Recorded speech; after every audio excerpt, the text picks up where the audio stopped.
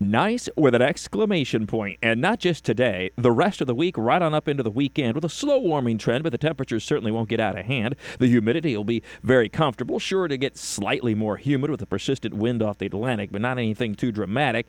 We have the pollen to deal with, and we'll have some fog at night into the early morning hours. Otherwise, it just looks gorgeous. The winds will be off the Atlantic, at least to some degree, all the way into the weekend. That means the beaches will be cooler each day, but again, still nice. So temperatures today reached the low 70s. We've been in the 60s the last few days. Of course, nights down into the 30s. Really a nice chilly stretch, but gorgeous late winter / early spring weather. Well, now we start to warm up a little bit each day and night, so dropping only into the 40s tonight, and most nights will stay in the 50s later this week into the weekend. Highs in the mid-70s tomorrow, the upper 70s on Friday, and then right on into the weekend. Partly sunny. Warm temperatures will go a little above average. Will be around 80 degrees each day, especially inland, again with a cooling sea breeze. And I don't see any rain at least through Monday, all the way into the early part of next week.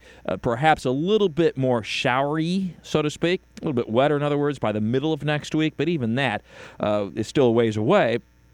And it would appear to be on and off and scattered type stuff, so we'll see. And by then, we will be needing some rainfall, as again, we have emphasized, dry out quickly this time of year. And we do have the oak pollen, of course, still significant. A lot of oak pollen. The leaves, the fresh leaves are coming out on the oak trees.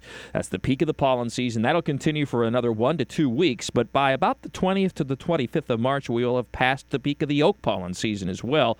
In fact, given the weather conditions we're forecasting here over the next week or so, probably by about the 20th of March, within the next 10 days, we'll start to see a slow decline of that oak pollen, which will certainly help out as we are at the peak of our pollen season, the pine pollen now well past. And then, of course, we have the players, which Rich is enjoying each morning this week.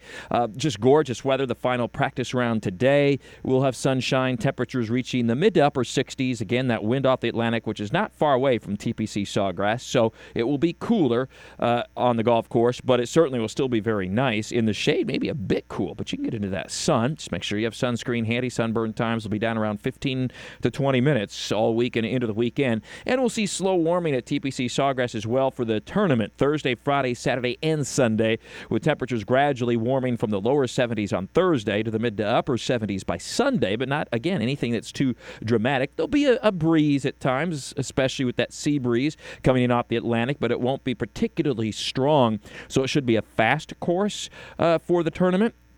In other words, drying out, and temperatures, again, really very mild, somewhat cool in the early morning hours and somewhat warm during the afternoon in what is the third March tournament since the move back to March from pre-2007, when in 2007 it was moved to May. The biggest difference would be, of course, one of the biggest differences, besides temperatures, obviously, which are cooler versus May, also the amount of daylight. But this year it falls on the weekend that we spring forward. So on Sunday, the sunset will be a little bit after 7:30 in the evening versus about 6:30 in the evening on Thursday, Friday, and Saturday. All in all, a beautiful week of weather for the players. Anyways, slice it. You see what I did there? Thorny weather all the time. I'm Chief Meteorologist Mike Burrish for the CBS 47 at Fox 30 Action News Jack's First Alert Weather Center for 104.5 WOKV.